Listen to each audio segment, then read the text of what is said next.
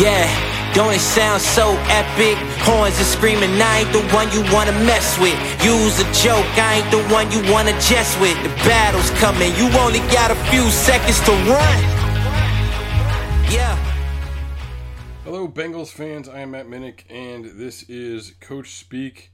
Well, we talked about the AFC a little bit. I just want to get into some thoughts on the NFC and who are the real competitors, where's the real competition on that side of the league. So let's just talk briefly about the NFC East. The Cowboys without Cooper, I think, got worse. I thought they were a little underwhelming last year, and it seems to be kind of a trend with them over the last couple of years. So I don't really see the Cowboys as a major threat right now. Now you got the Eagles over there, who are making some steps to get better. They've got a quarterback in Jalen Hurts who people are underwhelmed by, but he's got some qualities about him. You know, like he does some things really, really well. He's got some leadership qualities as well, and they put together quite a bit of talent on that team. So that's a team that's going to be really interesting to me to see what they can do. And again, I think the Cowboys are going to be off. So can the Eagles make a push there? I've seen people talk about the Giants as being potentially this year's Bengals, making a huge turnaround. I do not see that. I think if a team in New York's going to do that, I think it is the other New York team. I think it's the New York Jets.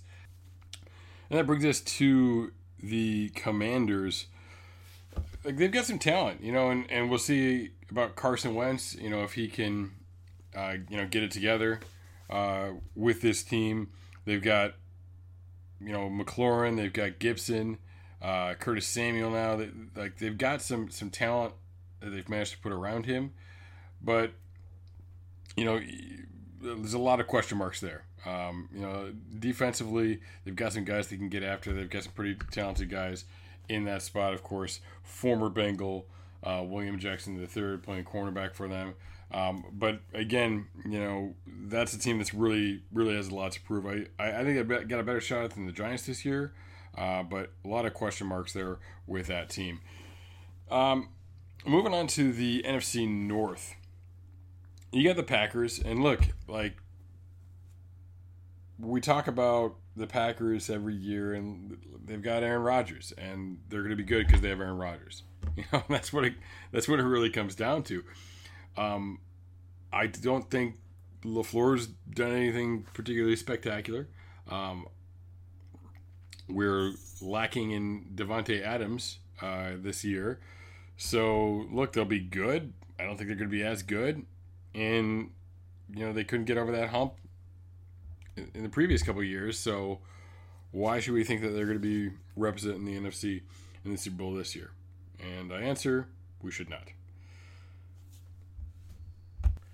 The Bears and the Lions, I think both those teams are pretty dang far off. And then that brings us to the Vikings. We've got Kevin O'Connell get in there, a Belichick guy, a McVay guy. Could be an interesting combination. Apparently they're opening up the offense this year.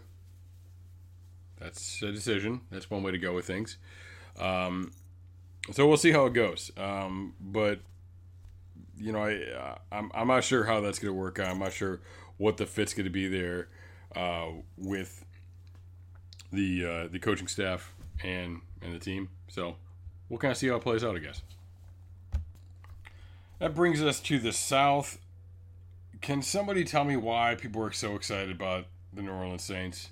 I mean, you don't have Drew Brees and you don't have the coach. You know what I'm saying? Without Brees and Peyton, do whatever else you want. You don't have a quarterback. So, what are we talking about here? Also, in the NFC South, you got the Atlanta Falcons. Again, what's your quarterback situation? A team that I think is pretty far off.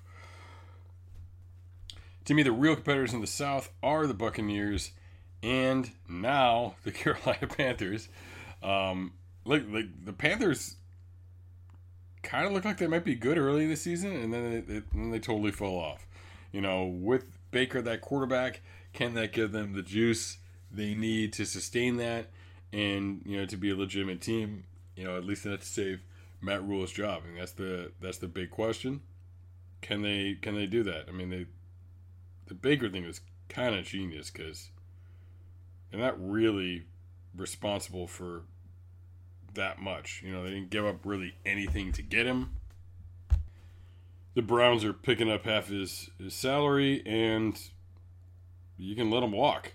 After the year, if it doesn't work out, if it doesn't work out with the coach or the quarterback, you got a pretty clean slate there.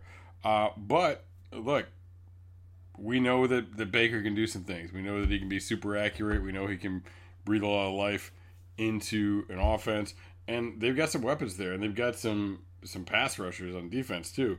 So I think with Baker in place, that changes things. That changes things a lot for Carolina, and I think it makes them legitimately somebody that you need to worry about, you need to be concerned about. And obviously, you got the GOAT, unretired Brady, and all his weapons down with Tampa. I think Leftwich should do a good job there as well. So they're definitely going to be a competitor and definitely the front runner to win that division in the South will be the Bucs. Now let's talk about the NFC West. Obviously, the Rams still going to be one of the top teams. The likelihood of them repeating as Super Bowl champions, I mean, it's as likely as ever it is, for a team. I think this is a team that's still very, very good. They're going to lose the juice they got from the Odell thing because without that situation again, but they got that defense. They've got a really good coach. They're going to be solid. The Cardinals, I could definitely see this being the year that they fall off a cliff. Kingsbury has a history of winning games and doing offense and then not being able to put it together. And I can see this happening right now, especially with the Kyler Murray situation, with his contract and everything. I don't know. I can see them falling off. The 49ers are probably the team to worry a little bit more about there.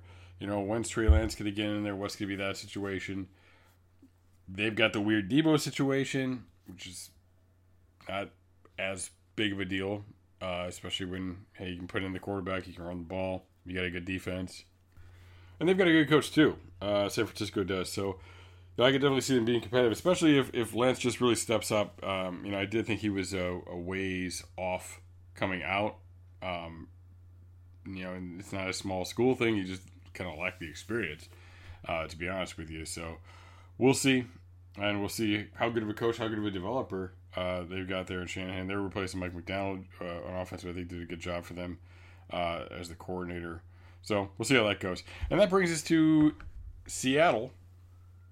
And, now there were Baker rumors that it sounded like were never going to happen anyway. It sounds like the Seahawks like Drew Lock. He wasn't just a throw in that trade. I like Drew Lock a lot more than most people do. I think he's a very good fit for Carroll, personality-wise. And I do think Carroll is a really, really good football coach, too. So they're kind of an X factor. I don't know. I could see them putting it together and not being too bad this year. Time will tell. But I can see that coming together. So this was a very brief brain stew edition of Coach Speak. A 10-minute dive in, although it's really more of a skim when it's only 10 minutes long, but skimming the surface of the NFC and what the NFC might look like next year, who are the true competitors who could be in there for a playoff spot, and who might be representing them in the Super Bowl against the Bengals. So, I am Matt Minnick. This was Coach Speak. Lots of great content coming at you over the coming weeks as we get closer and closer to training camp. Stay tuned right here.